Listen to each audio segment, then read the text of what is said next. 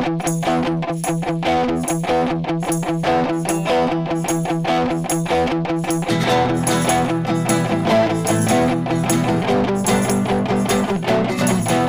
och välkomna alla lyssnare, kul att vara tillbaka. Vi är på avsnitt 55 av Folket och eliten. Jag heter Olof Berglund. Och jag heter Leon Nobel. Oj, vilken strålande energi du kommer. Ja visst, Hell Seger, din gamla civilminister. Vår civilminister. Din och min civilminister. Ja. Nu vi är otroligt sena på bollen med det där. Ja, och det är väl liksom som vi har pratat om att, alltså, det är ju the gift that keeps on giving. Ja, det är den roligaste skandalen som har hänt. Alltså absolut. Första gången som jag lyssnade på Raubtier, det var ju efter att vi hade läst ditt filmmanus. Just det. Vi hade haft en reading på ett manus som du hade skrivit. Och så av någon anledning så började du prata om, jag tror att du har skrivit in en Raubtier-låt i det manuset. Och jag bara, men jag måste ju lyssna på det här liksom. Och det var ju lite kul på något sätt. Eller så här, på det sättet som svensk industrimetal kan vara. Att det är liksom roligare än bra. Ja, jo visst. Absolut. Men att man blir på något sätt jävligt chockad över att liksom trummisen att han kan vara tillsammans med någon som har gjort karriär inom sossarna. Ja. Nej, men det är ju den vi har pratat om det utanför podden. Men det som ingen verkar ta upp i det här är ju dels här, fatta vad mobbad han måste vara inom sitt gäng för att han är tillsammans med en sosse. Exakt. Och 2, vilken jävla ryggrad / helt ovetande om sin omgivning som hon måste vara, som har liksom växt upp i ett så här lite så här VP-skämtande halvnazi liksom industrimetal-gäng i Haparanda och samtidigt gjort S-karriär. Men alltså, jag tror att man måste förstå henne som en antites till Johanna Möller. Okej, utveckla. Ja, men alltså, jag tror att om man växer upp, och framförallt om man växer upp som tjej i en liksom mindre ort, oavsett liksom lite vad den är, nu är Haparanda verkligen åt helvete. Men alltså det är jävligt lätt att dras med i så här destruktivitet. Men hon har lyckats vara någon slags, alltså nu är hon sosse men ändå produktiv på något sätt. Hon har väl skaffat sig någon utbildning, jag tror att hon hade pluggat någon statsvet i Uppsala eller vad det var. Alltså hon har ändå liksom inte fastnat i sin håla med sin kasta 13% i öl på varann burk full jävla industrimetallkille. Alltså att hon har ändå tagit sig till rikspolitiken. Och det här gör ju att hon är ju liksom muttir. Ja, hon är hård. På riktigt. Men jag tycker ju det att hon ska få sitta kvar som civilminister. Men att jag tycker hon ska få bli försvarsminister med rätt att bli diktator i händelse av krig tillfälligt. Det har också sagt. För jag tror att hon är den enda ministern i den här ministären som är hård nog. Som verkligen har stått ut med all skit. Hon är fin också så det. Men är hon det? Eller är hon bara så? Hon har ett finst efternamn. Hon bor uppväxt väldigt nära Finland. Och sen den här skiten med att hon bor kvar. Nu bor ju alla ministrar bor ju mer eller mindre i Stockholm. Men liksom hon är folkbordförd. Hon är folkbordförd i Haparanda. Ja, det var har ju mycket att säga om det, men mycket av det har hon nog också sagt. Ja, alltså så här, om man ska vara lite seriös en sekund så här. Det är klart det är lite beklämmande. Inte heilandet. Alltså så här. Alltså, det där är väl en sak som jag har retat mig lite på. Tillhör du apologetvänstern? Nej. Att det är aslugnt och att man borde heila? Nej, men grejen faktiskt, alltså ja och nej. För att det jag tänker är så här, att liksom, det är inte symbolen i sig som är farlig. Det är aldrig symbolen i sig som är farlig. Utan att så här, jag menar typ, kan man heila när man är ung? Alltså jag kan heila nu. För att så här, om jag skulle bara kolla nu Olof, du har ju gjort det under Titta, nu gjorde jag en heil. Då förstår ju du, alltså du ser ju inte det som hot eller hets mot folkgrupp eller antisemitism, eftersom det är helt uppenbart att jag inte gör det med den avsikten. Men om jag däremot står på Sergels torg framför massa skinnskallar och gör det, då är det ju en helt annan kontext. Nu ska man dock säga att kontexten hon var i verkade vara av den nazistiska sorten liksom. Så att det är ju en skandal. Och därför tycker jag att det är det. Men jag tycker bara liksom, grejen är inte att hon har liksom partyheilat. Grejen är ju att hon har gjort det med sin nazistiska pojkvän. Eller som verkar i alla fall ha varit engagerad i den miljön. Så det är absolut såklart det är beklämmande. Men jag berättade ju det. Jag har tatuerat mig precis. En stor hommage till min favoritskådespelare. Och att jag gjorde liknelsen att jag ska tatuera in för jag är ju liksom på riktigt filmintresserad liksom. Men att jag ska tatuera in ett hakkors på bröstet. Okej. Och inte som en nazistisk symbol utan som en hyllning till American History X och Edward Nortons karaktär. För att jag tycker att filmen är så himla bra. En hyllning till Fallen Gong. Ja, precis. De har väl också svastika för mig. Ja, fast åt andra hållet. Ja, såklart. Hur som helst, vill vi säga något mer om henne? Jag har ganska mycket att säga, men vi har ju sagt allt om det. Ja, det finns mycket att säga och det mesta är trams. Ja, mesta är faktiskt det. Ja, nej, men jag måste faktiskt också bara säga för att försvara min stringens där. För nu kan det komma folk och så, men så hade du aldrig sagt om det var en SD-are. Och grejen är att när de har läckt så här bilder på någon SD-are som står och dammsuger i hakkorsarmbindel. Alltså, jag är samma sak där. Det är så här, gjorde de det i en vit maktmiljö? Vad var kontexten? Eller var det fylleskämtande? Så här, var det dumt fylleskämtande? Jag bryr mig inte. Alltså, whatever liksom. Utan alltså, allt handlar om kontexten. Men sen att det ofta blir lite beklämmande när det gäller just SD är ju att de var nazister på den tiden. De där bilderna knäpptes. Vilket i och för sig hennes gäng och i Haparanda också verkar ha varit. Och fast Jonathan Lehmann har ju till och med sagt att de är inte så nazistiska. Till och med Jonathan Lehmann på Expo. Ja, men du menar du drar upp det nu alltså? Ja. Nej, men det tror jag inte de är. Det tror jag inte de är. Jag skulle inte bli förvånad om åtminstone en i bandet röstar alltså, SD, men de är inte nazister. Framförallt så här. Men de verkar ha varit det då. Osköna. Ja. Och jag tycker att det är lite det är min liksom ingång från så här, vad Lorentz fick skit för. Ja. Jag tycker att man ska få skit för oskönheten snarare än så här detaljen. Att man heilar eller har legat med en 17-åring. Tycker den andra är lite värre, men ja. Att ha sex med en 17-åring. Ja. Tycker du det är värre? Än att heila? Ja. Om du är en känd artist som är 27. Ja, kanske. Ja. Jag är inte helt övertygad. Okay. Men oavsett de två så... Fan vad vi nämner Lorentz i den här podden. Jag tror att det finns ingen händelse i svensk samtidshistoria som vi har pratat om så många gånger. Nej, den är också the gifted kid som giving. Nej, men alltså jag vill i alla fall hålla linjen att de ska få mer skit för att... Jag vet ju att de här killarna är osköna. Att Raubtier-killarna är osköna. Jag har inte träffat dem, jag bara vet det. Jag har faktiskt gjort det. Okay. Jag såg Raubtier på Rockstad Falun 2012 kanske. Inte Rockstad krog. Inte på Rockstad krog. De hade kunnat vara där om de befann sig i området. Säg att de spelade 2:00 på dagen på en av scenerna. 4:00 på dagen stod sångaren i publiken till samma scen och knappt stod. Ja, det är sådana grabbar liksom.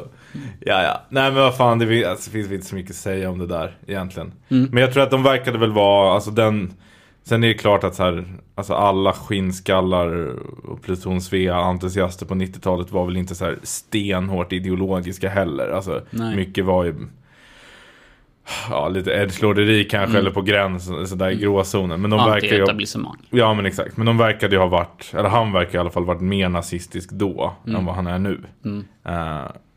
Och sådär. Vi kan prata om en annan sak om det är inte en så... liten sak med symboler. Jag har ändå varit inne och nosat på det tidigare. Sydstatsflaggan som de pratar om, eftersom att den är mer i nutid. Har du lika stora problem med det eller är det samma liksom? Alltså, jag tycker att sydstatsflaggan är en mindre beklämmande symbol än hakkorset eller heilen, bara som krasst symbol betraktat. För att även om den såklart symboliserar, alltså står för en fraktion i ett krig som slogs för slaveriets bevarande, så har den ju blivit något av en bara så här anti-storstad, liksom centralmaktssymbol. Tycker inte att den är oproblematisk, men den har en annan innebörd också. Medan Hitler-hälsningen, du kan syfta på Caesar och bara vara en strikt fantast, men 99,9% av befolkningen tänker Tredje riket och förintelsen. Alltså jag kan ju säga det med sydstatsflaggan, jag har ju konfronterats med den mer. Men jag har också konfronterats med den som att den har försökt att man har försökt äga den från andra hållet. Alltså det. lite som homosexuella som försökte ta tillbaka ordet bög och sådär. Jag har aldrig sett en jude partyheila för att ta tillbaka heilen. Nej. Förstår du? Nej. Sydstatsflaggan har ändå använts i vissa sammanhang av rappare från Atlanta och sådär. Ja, just det. Men sen, alltså att den har konnotationer för mig till General Lee. Vad heter de här? Bonda tv-serien.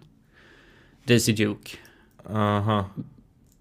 En bil som har sydstatsflaggan på toppen. General Lee heter den bilen. Nu kommer jag inte ihåg vad serien heter. Efter då sydstaternas... Precis, långt efter. Det här är på 60- eller 70-talet. Ja, men den är förhållandevis neutral där. Eller den har inte en central roll i att så här, upprätthålla den vita rasens överlevnad. Utan det är bara mer så här. Fuck alla. Ja, jo. Men sen är väl problemet här är väl lite också att de har den i replokalen nu. Ja. Heilandet och Plutons Svea-lyssnandet skedde för 15 år sedan eller vad det är. Ja. Det kanske är mer av ett problem än vad man tänker sig att det är. Ja, jag vet inte. Eller så är det inte det. Det här är ju inte en så stor grej egentligen. Det är också att vi på riksnivå pratar om vad ett jävla band har för merch i sin replokal. Och vad de gjorde för fan. Undrar om det här är bra eller dålig publicitet för Raptir? Jag tror att det är bra. Ja, för ena sidan... Folk vet vilka de är nu. Ja, men det gör de. Men man kan ju tänka sig att... Men tror inte att det är en del så här folk ute i landet som är kanske lite SD-lutande, lyssnar på Raptir, gillar inte sossarna som bara, va? Raptir trummisen är tillsammans med en sossa? Bränner alla skivor. Jag tror att det kan finnas sådana, men att de är så här mer. Att de är mer så här. Fan. Metal-fans är också inte så politiska överlag. Eller de bryr sig inte så mycket om vad deras band tycker. De kan vara kommunister och nazister. Huvudsaken är att det är bra ös på close-up-båten när man spyr över relingen samtidigt som... Hörru, vad ska vi prata om idag? Ja, det kan vi gå in på nu. Vi ska prata om ett hett ämne som egentligen har varit konstant hett de senaste decennierna, men kanske har intensifierats i modern tid, eller den tid som vi har varit politiskt medvetna, vilket är demografi egentligen. Brå har ju släppt ett gäng uppmärksammade rapporter över brottslighet, helt enkelt. Det är ju det de sysslar med. Varav den ena som kom för någon månad sedan, om jag inte missminner mig, kretsade kring allmän brottsstatistik, men där man visar liksom, man har även förutom så här socioekonomiska liksom klass och utbildningsnivå och sådär, även med nationalitet och födelseland. Och de visar på att det finns en enorm överrepresentation, inte bara av utrikesfödda utan utrikesfödda från vissa specifika områden. Då specifikt Afrikas horn, Nordafrika, Mellanöstern. Ja, och det var väl ingen jätteskräll. Vi vet att den somaliska gruppen bland annat är gravt överrepresenterad i brotts. Och sen kom det en annan rapport nyligen, jag tror till och med här om veckan, om de här så kallade förnedringsrånen. Eller det handlar om ungdomsrån överlag. Men där man visar att det finns ett väldigt tydligt mönster av förövare med utländsk härkomst, ofta då andra generationen i och för sig, men av utländsk härkomst, med offer som är av svensk bakgrund. Och så finns det även en klassaspekt givetvis, att förövarna är från fattigare familjer och offren är från lite rikare, finare områden, så villa medelklass vanligtvis.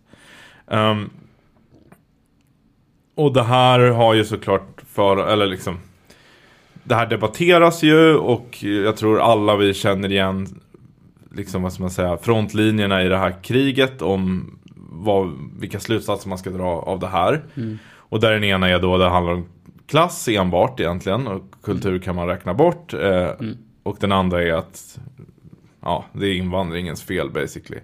Sen finns det väldigt många människor som har förmågan till nyans och kan säga att det kan vara lite båda, men finns det väldigt många som... Jag tror att det finns fler än vad man tror, men de försvinner i bruset. Liksom, för att det är mer klickvänligt med de här slagkraftiga.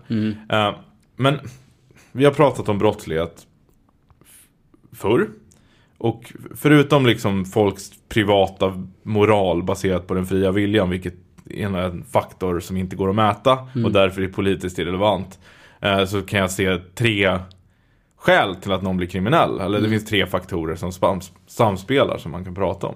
Det ena är genetik, och då pratar jag såklart inte om ras, utan jag pratar om att ett visst segment av befolkningen i vilket land som helst löper en mycket, mycket större risk att hamna i kriminalitet. Folk som har liksom dålig impulskontroll, folk med empatistörningar och så vidare. Och det finns gott om forskning på att det är så. Ja. Men det är också någonting som är, så har det egentligen alltid varit. Så det blir inte lika relevant att tala om i det här fallet. Men sen har vi de andra 2 sociala faktorerna då, där den ena är kopplat till klass och ekonomi på något sätt. Ja. Inte bara inkomst, men utan även roll i produktionen, vilket jag tror är viktigt att ha med.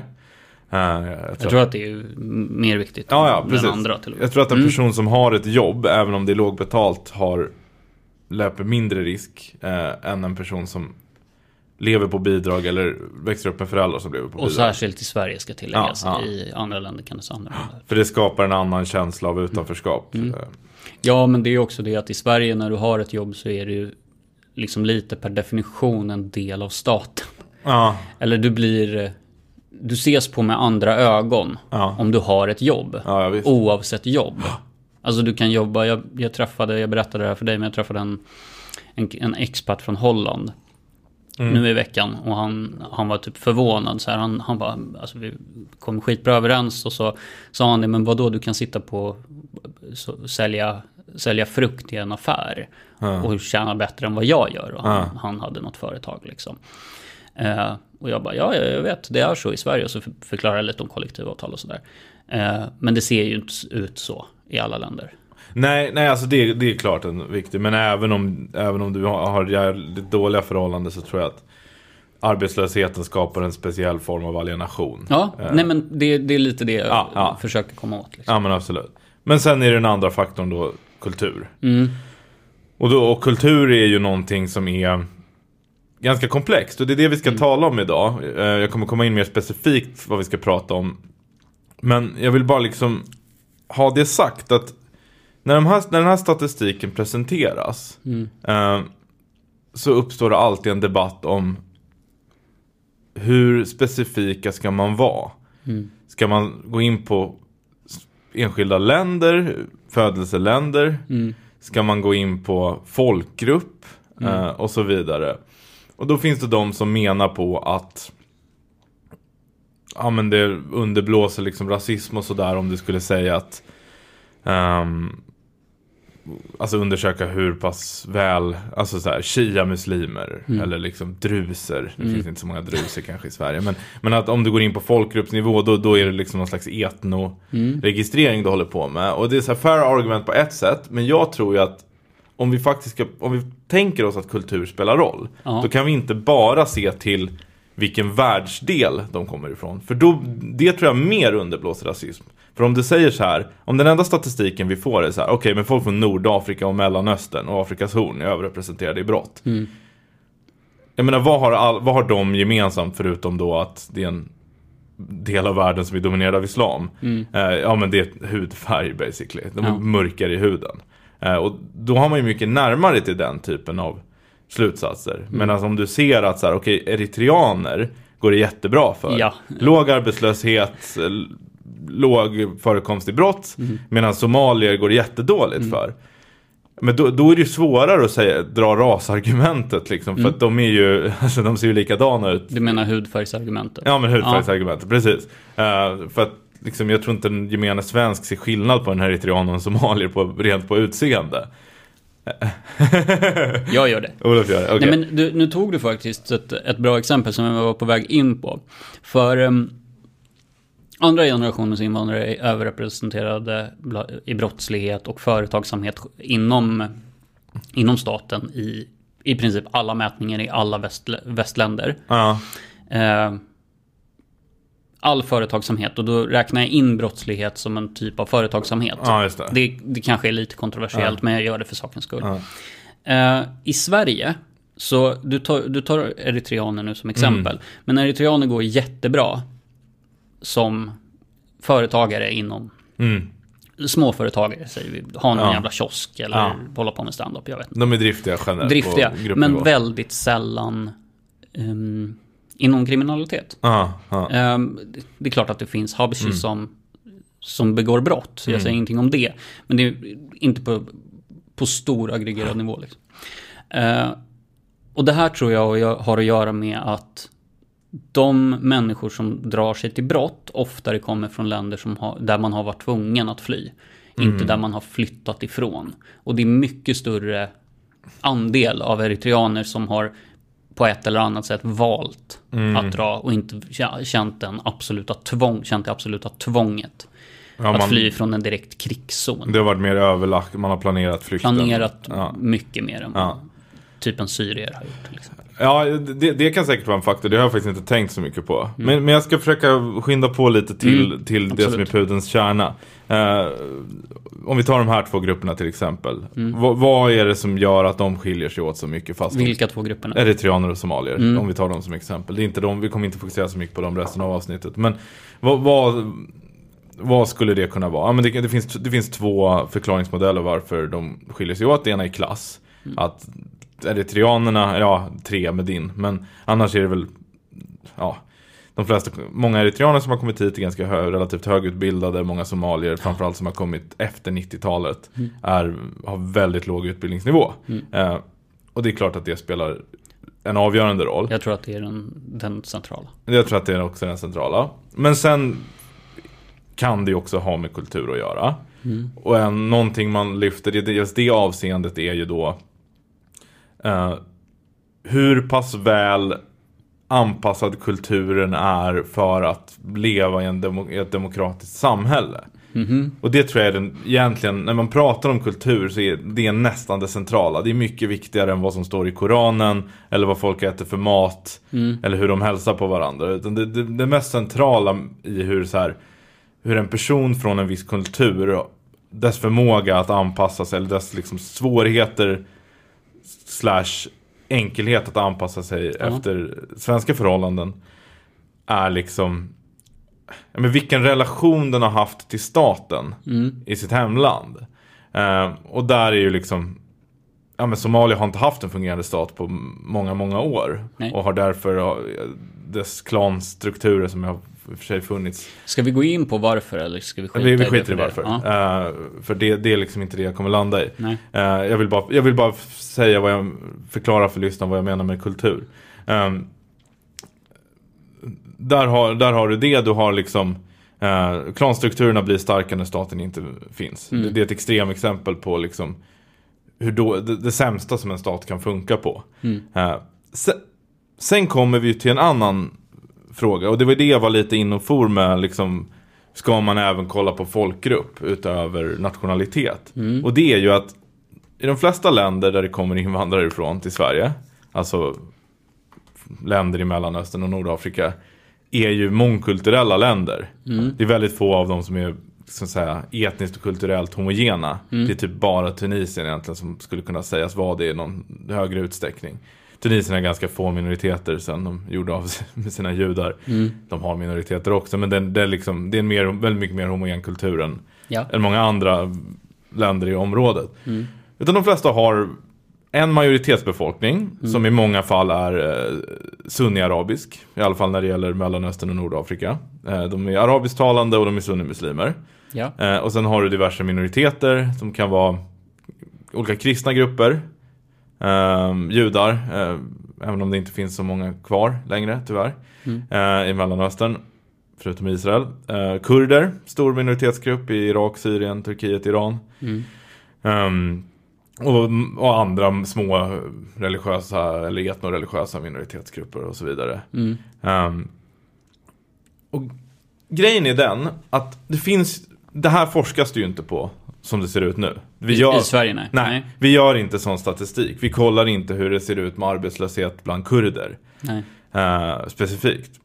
Men jag tror att det finns skäl att tro att minoriteter, alltså folk som har varit i minoritet i sina hemländer, klarar sig bättre än de som har varit i majoritet i sina hemländer i Sverige.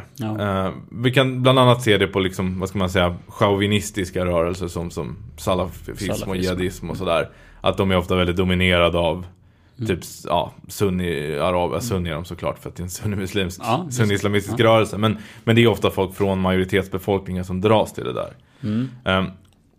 Och jag lyssnade på, och det här är någonting jag har tänkt på mycket. Jag är inte den första som tar upp det. Jag vet att Eli Gönder, även känd för någon fadäs av Lorens karaktär.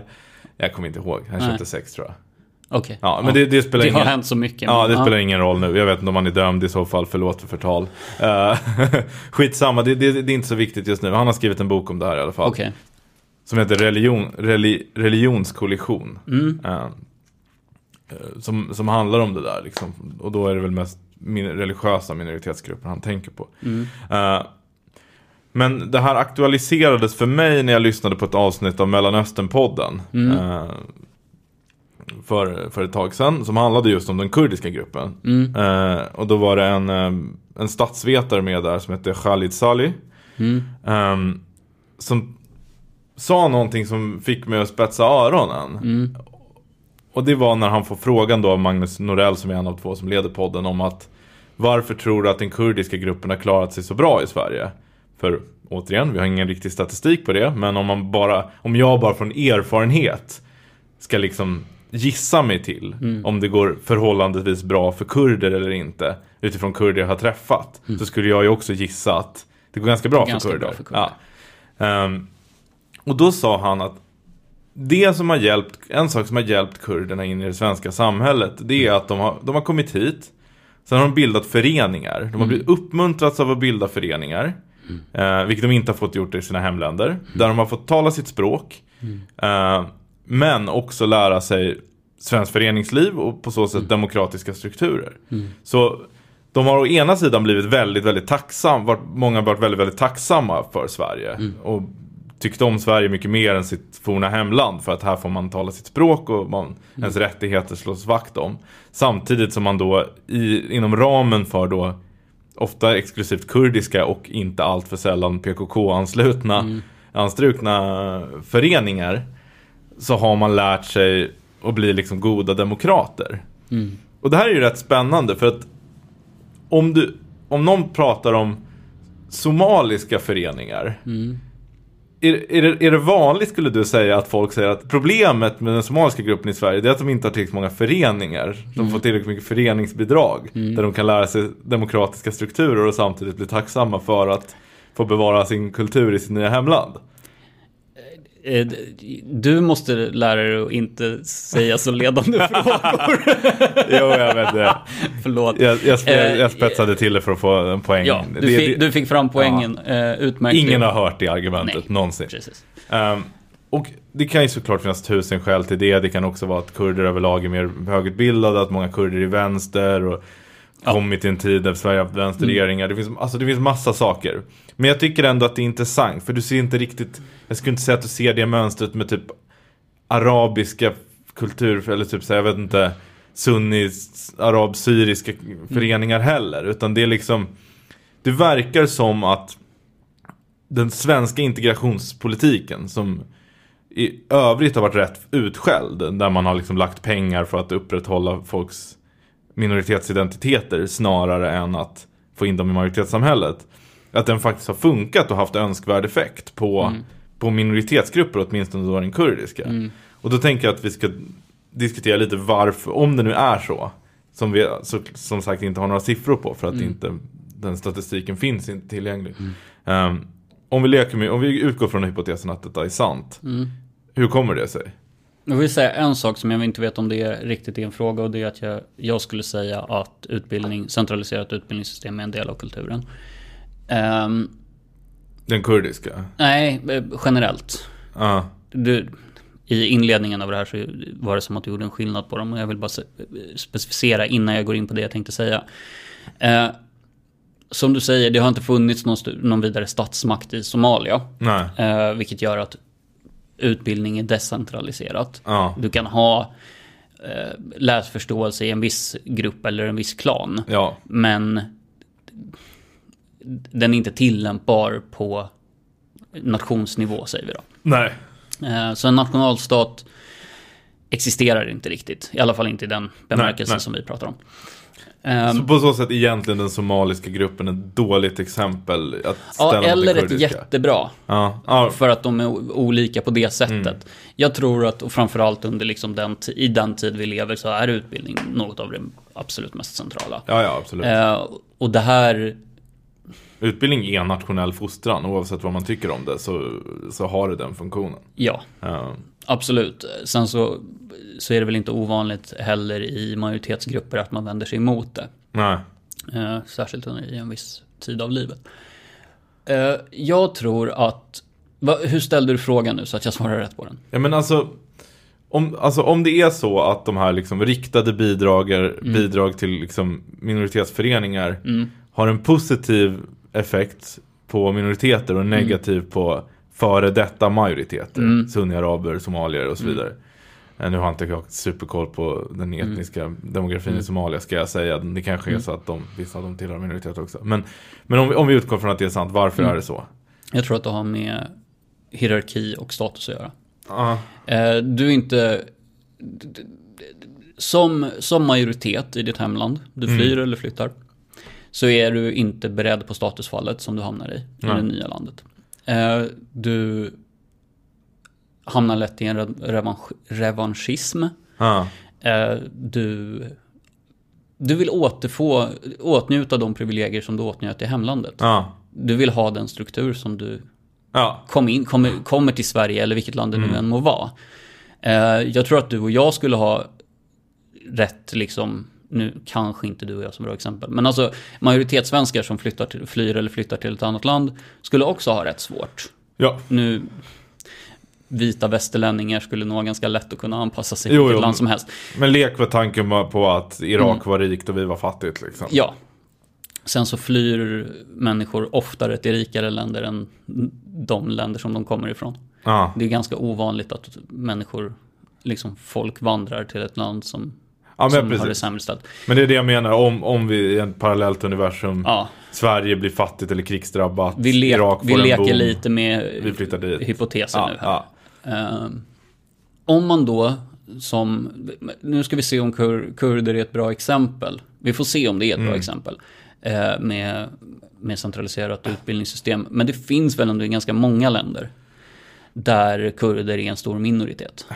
Ja, det gör det. Men här kan inte jag ta gift på att kurderna alltid inkluderas i dem. Nej. Alltså, i vissa av länderna, typ Turkiet, så är de ju det. Men där har ju liksom centralmakten och utbildningsväsendet försökt hålla dem utanför. Eller tvinga in dem och radera den kurdiska identiteten. Alltså tvångsassimilera dem till att bli turkar. Medan i Syrien är ju inte kurderna medborgare, så vitt jag vet. Så jag vet inte om de har egna skolor och så. Jag vet. Men om vi pratar så här då. Kurderna, de har inte sitt eget land än. Nej. De har inte sin egen stat. Nej. Sin egen nation. Nej. De är en nation, men de har inte en nationalstat. Inte en nationalstat.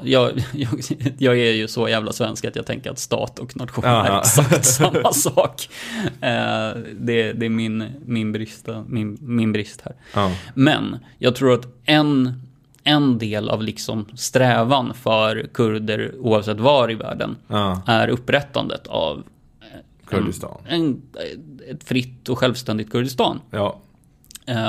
Jag har träffat en kurd i mitt liv som var emot ett upprättande av ett fritt och självständigt Kurdistan. Och jag tror fortfarande inte riktigt på att jag har träffat den här personen. Nej, jag tror att det är den mest fritänkande människa jag någonsin har träffat.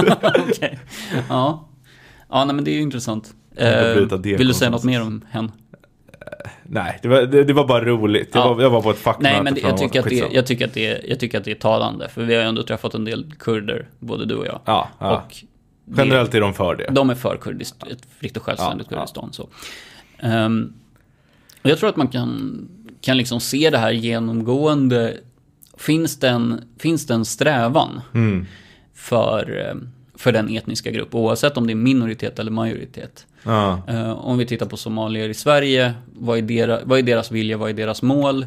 Ja, men det är väl att hålla gruppen intakt. Ja, och här vill jag slänga in en brasklapp. Alltså här, vi säger inte, i alla fall jag säger inte, jag tror inte du säger heller, att folk som kommer hit, som kommer från en majoritetskultur, låt oss säga liksom, alla dessa människor som kommit från Syrien, varav eller en väldigt stor andel kommer från majoritetsbefolkningen. Det är inte så, jag tror inte så att de kommer med den uttryckliga viljan att jag ska vägra lyda svensk lag och svenska normer och upprätthålla min egen kultur. Utan jag tror att de allra flesta tänker att jag ska ta seden dit jag kommer. Men man har det i ryggmärgen att så här, det är jobbigt att som när du är van, när du är en del av en majoritetskultur, då är kulturen luften du andas. Det är som att svenskar kan säga att de inte har någon kultur. Det är för att vi är så marinerade i vår egen kultur. Medan om du är jude i Sverige, då har du en annan typ av kulturell kompetens. Du vet liksom att så här, vi har vår kultur och vi är svenskar. Det är liksom, vi har dubbla identiteter. Och man har redan lärt sig att så här, hur anpassar man mig? Var går gränserna? Hur mycket kan jag utöva min egen kultur utan att jag kommer i clinch med majoritetssamhället?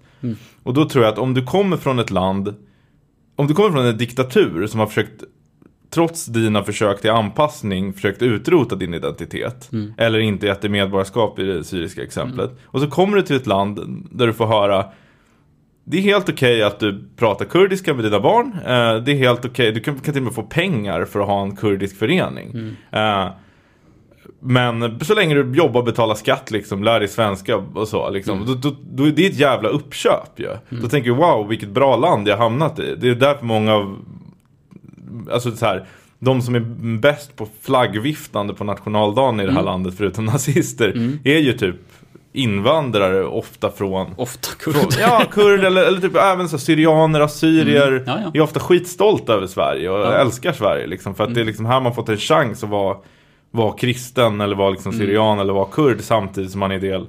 Samtidigt som man är van vid att så här, man är van vid att liksom, men vi har vår kultur och vi är lite beskyddande om den, men vi kan också vara på ett sätt att vi funkar i majoritetssamhället. Men här, om jag får återkoppla till status och hierarki, alltså som minoritet så kommer du in och du kanske inte hamnar på en liksom toppplats med en gång i den kulturella hierarkin.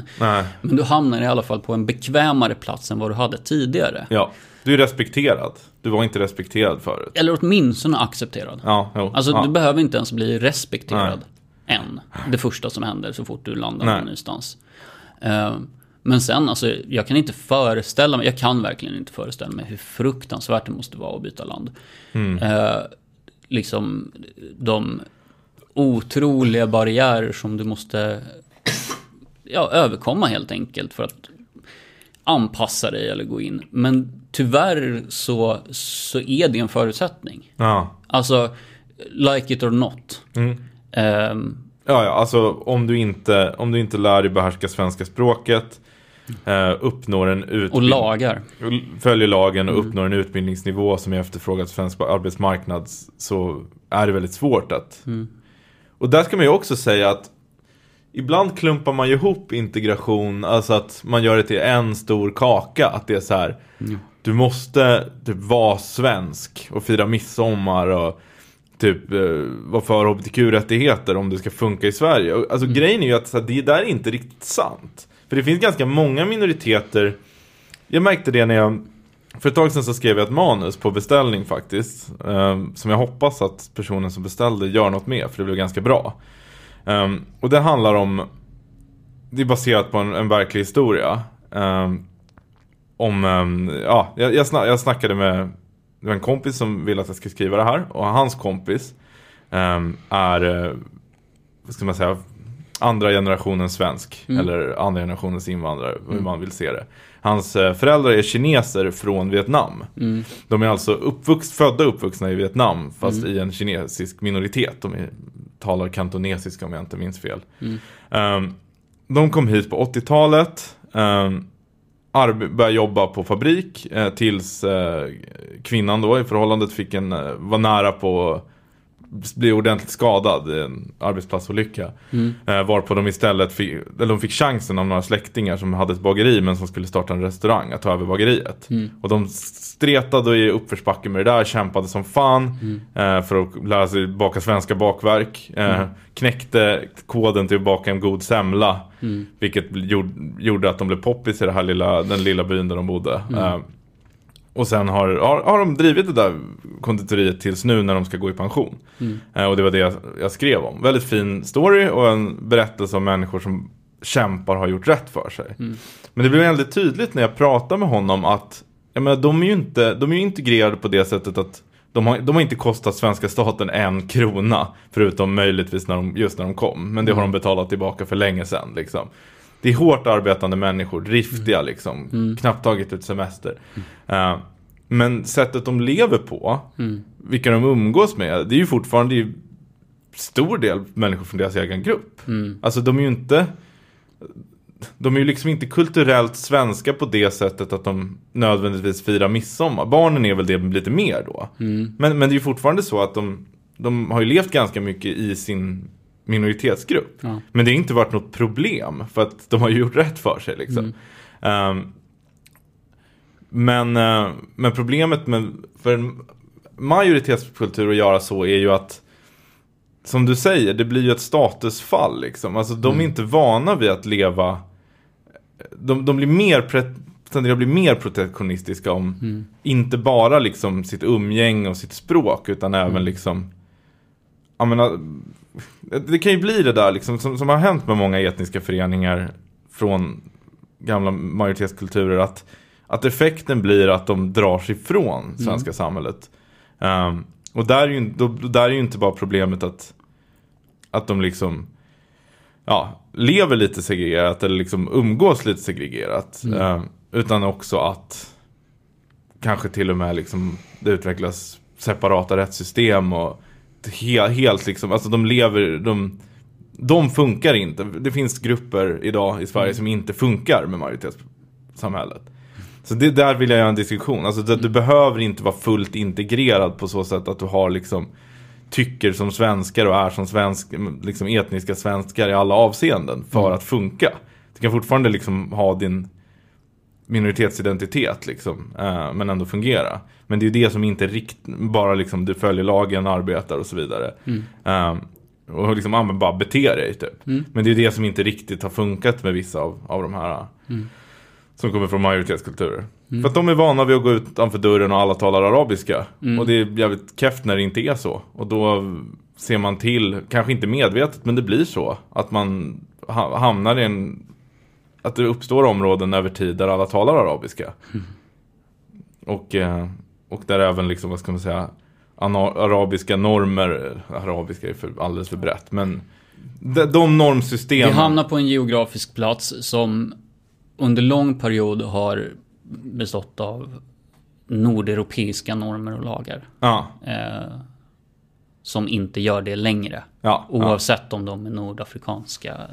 Det blir enklaver som inte bara lever annorlunda än majoritetsbefolkningen, utan som hamnar i clash med majoritetsbefolkningen. Och det är ju normalt sett deras, om vi knyter till kriminalitet, normalt sett är det ju deras barn i många, många fall som växer upp utan ett normsystem. För de växer upp i konfliktytan mellan det svenska och mellan hemlandets kultur. Och där skapas ju en ny kultur. För det är ju det vi ser i förorten idag. Att så här, andra generationens somalier eller liksom folk från Mellanöstern, de har ju inte sina hemlanders kulturer. Men de har inte den svenska kulturen heller. Det är ju en ny kultur som har uppstått i konfliktytan så att säga. Och den är ofta har blivit väldigt destruktiv. Alltså jag sitter och funderar. Jag försöker hänga med i det du säger samtidigt som jag liksom tittar på lösningen. För du berättar om den här kinesisk-vietnamesiska familjen. Pratar om företagsamhet hos andra generationen, så nya svenskar generellt. Finns det någonting i att man vill arbeta med någonting som man har byggt själv? som skulle kunna göra att man känner sig mer som en del av samhället. Alltså, du har ju pratat om när du... vad heter det när man samlar in röster och grejer med RS i Julsta? Valkampanjer. Och har pratat med de här kioskägarna och grejer som får sina ställen rånade. Valkampanjet i Julsta och... mycket Husby. Men ja, Husby. Precis, förlåt, det är Husby, det är inte Julsta. Det är för att jag bodde där, så tänker jag. Hur som helst så är det liksom... Finns det någonting man kan göra för att liksom... Som majoritetssamhälle, att vi säger så här, ja men småföretagarlån. Den typen av liksom stimulanspaket. Är det... För så här, men tänk dig att du kommer och du lär dig svenska. Du är somalier nu. Du kommer och lär dig svenska och du vill vara en del av samhället. Och så säger man, ja men okej, sätt det här på myndighet. Känner man sig då, eller är man alienerad? Ja, men alltså det där... Förstår du vad jag kommer in i för... Jag förstår exakt vad du menar, tror jag. Och det där är en jävligt intressant diskussion. Alltså, hur kommer det sig att vissa minoritetsgrupper... För det första, hur kommer det sig att vissa invandrargrupper startar en massa företag och vissa inte gör det? Och det kan ju vara 1000 olika hinder. Jag tror säkert på det som du säger, att det finns saker vi skulle kunna göra för att underlätta för småföretagare och framförallt för startandet av det. Men sen tror jag ju också att det kan ha att göra med, och det är kanske inte så mycket den somaliska gruppen, men om du tänker i grupper som har vuxit upp i ändå fungerande stater som har varit diktaturer. Alltså om du tillhör en minoritet där, om du inte är typ jordbrukare, men de lyckas sällan fly tyvärr. Men om du är liksom, om du tillhör en minoritet som har kunnat spara så pass mycket pengar för att sen tagga till Europa, så det är nog ganska vanligt att du har varit företagare i ditt hemland också. Jag tror inte det är nog inte helt ovanligt om du tillhört en minoritet där. Ja, det eller akademisk övre medelklass. Jag tänker på iranier. Ja, men exakt. Ja, men de finns. Ja, men de är ju också majoritetsbefolkning. Ja, alltså, de är majoritet, det är klart att de som kommer med högskoleutbildningar har ju... Ja, de kan ha problem också att få jobb. Men det är klart att de klarar sig alltid relativt sett bättre. Men jag tror ju att... Alltså så här, det är bara som att tänka på liksom hur judar har haft det i Europa. Ofta har det varit väldigt svårt för minoriteter att göra en mainstream-karriär, så att säga, liksom få jobb inom staten, eller liksom man kanske har varit förbjudna att äga mark tidigare i historien och så. De har inte haft de fördelarna. Och då har ofta liksom företagande och handel varit ett sätt att get by.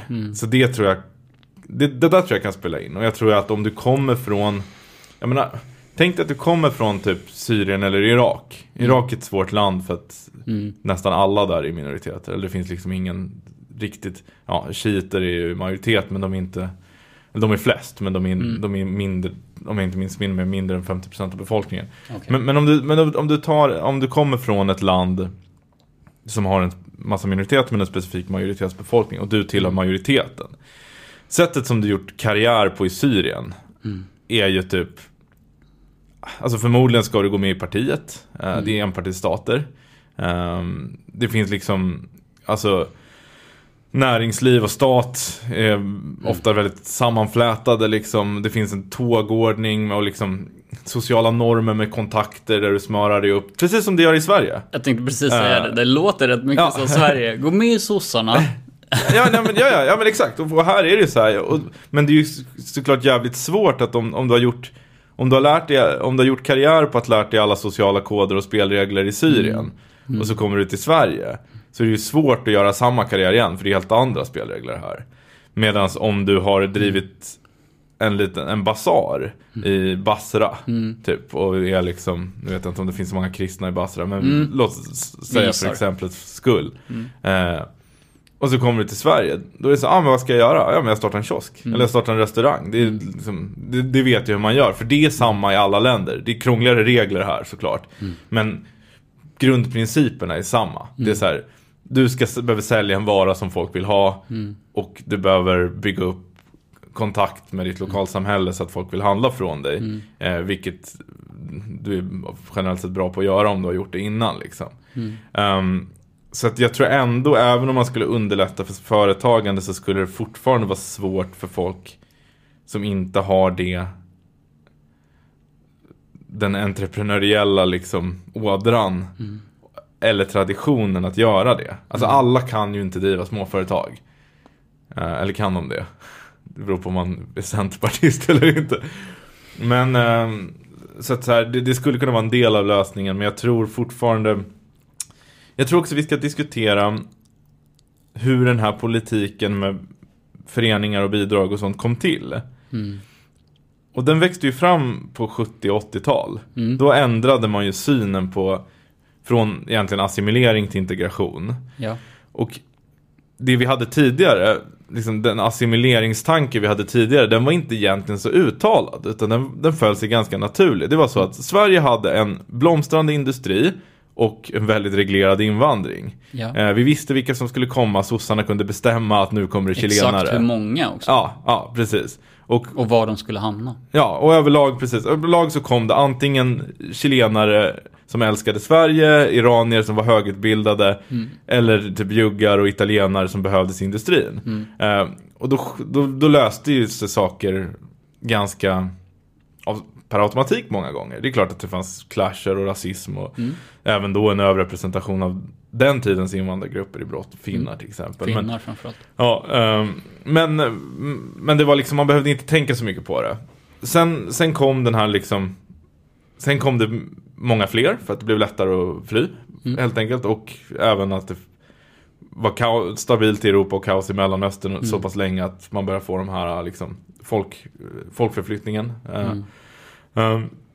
Och då började man teoretisera kring det här, och då har du en så här politisk / kulturell elit som har växt fram lite i vågorna från 68 och sådär, som har väldigt mycket solidaritetstankar och antirasism, och vi skäms för att vi var på tyskarnas sida i kriget och så vidare. Och då säger man okej, vi ska ha en human politik där vi värnar om minoriteter och så vidare. Och då undrar jag om det inte är så att man satte sig ner och så tittar man, vad har vi för minoriteter i Sverige? Ja, vi har ju romer, vi har judar, vi har samer. De har bott här länge, många av dem. Förutom då de invandrargrupper vi hade som då generellt var mycket mer, fungerade bättre eller var lättare att integrera än de vi har nu, så hade vi de befintliga minoriteterna. Och så här, okej, men vad kan vi göra, för de har liksom redan gjort sin anpassning efter bästa förmåga. Vad kan vi göra för att göra livet bättre för dem? Jo, vi ger dem hemspråksundervisning, vi ger dem skyddade minoritetsrättigheter, officiella minoritetsspråk och så vidare. Och jag tror att liksom det funkar på minoriteter. Alltså folk som alltid har varit i minoritet. Men sen kom det jättemånga sunni-araber och somalier som hade helt andra, där situationen var en helt annan. Så jag tror egentligen inte att politiken var så feltänkt. Men det var feltänkt. Feltänket var inte att den inte fungerade, utan det var att man tänkte inte på vilka grupper den fungerade på. Och där tror jag på något sätt måste man tänka om. Sen är inte jag ett fan av så stenhård assimileringspolitik heller. Och jag tycker inte att människor behöver överge sin kultur. Gud nej. Men, fan vad tråkigt. Ja, verkligen. Men det behöver ju trots allt vara så att de som kom, alltså så här, vi bör ha en politik som egentligen alltså så här, det ideala är ju inte att man ska utvisa en massa folk. Det tror jag ingen vill om man inte är sadist. Utan idealtillståndet, det är ju att de som väljer att ta sig till Sverige, för det är ändå så här, det kanske inte är ett fritt val att fly eller inte, men det är ett val vilket land man väljer att fly till, framförallt om man väljer Sverige. För att det är liksom, ja, om du springer för glatta livet från ett brinnande Aleppo, så hamnar du i Jordanien. Du hamnar inte i Stockholm, utan du väljer av någon anledning att komma hit. Kanske för att du har hört att det är ett fritt land, kanske för att du har hört att det är ett rikt land, kanske för att du känner folk som redan har flyttat hit.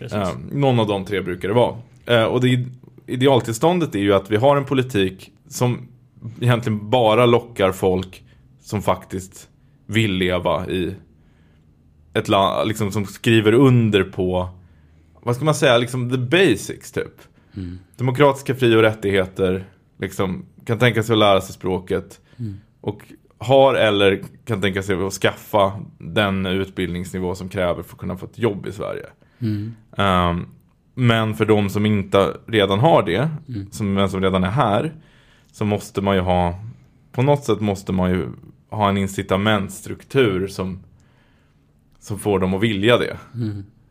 Och det är väl där som är egentligen knäckfrågan. Men jag tror att vi behöver börja forska på och undersöka mycket mer hur specifika kulturella och klassmässiga grupper, för de spelar alltid in, fungerar. Det är liksom, det blir för svepande att säga folk från Nordafrika är överrepresenterade i brott. Det är till och med för svepande att säga att somalier är överrepresenterade i brott. Vi måste säga vilka somalier är det. Vilken grupp tillhör de? Vilken klan tillhör de? Vilken klass tillhör de? Alla de där faktorerna är viktiga. Och man behöver en så mycket mer komplex analys för att kunna hitta bra politiska lösningar. Ni har lyssnat på ett avsnitt när Leo Nobel har rantat om Arabien. Ja, men det var ju länge efter, eller liksom jag har lovat Long det länge. Long time coming. Ja. Är det Nu pratade vi inte om Mellanöstern. Det gjorde vi inte. Men du kan ju det här. Jag försöker hänga med efter bästa förmåga. Ja. Ja, vi sitter ju inte på alla svaren. Verkligen, eller jag sitter inte på alla svaren. Du vet ju i alla fall vad alla frågor är. Det vet jag också. Men det är väldigt intressant. Det är mycket att ta in. Jag blir lite tyst här i slutet. Det kanske inte gör så mycket. Och sen så kommer det nog fortsätta lite så här. Ja. I avsnitten. Att du pratar om olika frågor kopplade på ett eller annat sätt i Mellanöstern. Ja, jag kommer nog... Framförallt så vill jag koncentrera mig ganska mycket på integrationen. Okej. För att liksom... Men det är ju en knäckfråga. Ja. Alltså det är inte den enskilt mest centrala frågan i svensk politik, men det är en av dem. Ja. Om vi ska ha ett mångkulturellt land, vilket jag tycker. Ja, och vi är det. Alltså det får man ju... Ja, jo, men om vi också ska ha det och inte skicka hem folk. Jo. Det vill väl varken du eller jag. Nej. Som sagt, fan vad den piper. Jag har ju satt på flygläge och grejer också. Ja. Men ni kan följa oss på alla sociala medier. Precis. Så att Olof får fler notiser i sin telefon. Ja. Som kan störa under avsnittet. Populär. Ja, men Facebook, Instagram. Stormklocka på Twitter heter jag. Just det. Facebook är bäst. Alltså. Facebook är bäst. Och framförallt om man vill komma i kontakt med oss och säga någonting. Ja. Annars så, vi ska spela in ett avsnitt till. Så får vi se. Ja, det gör vi. På återseende. Ciao. Ma salama.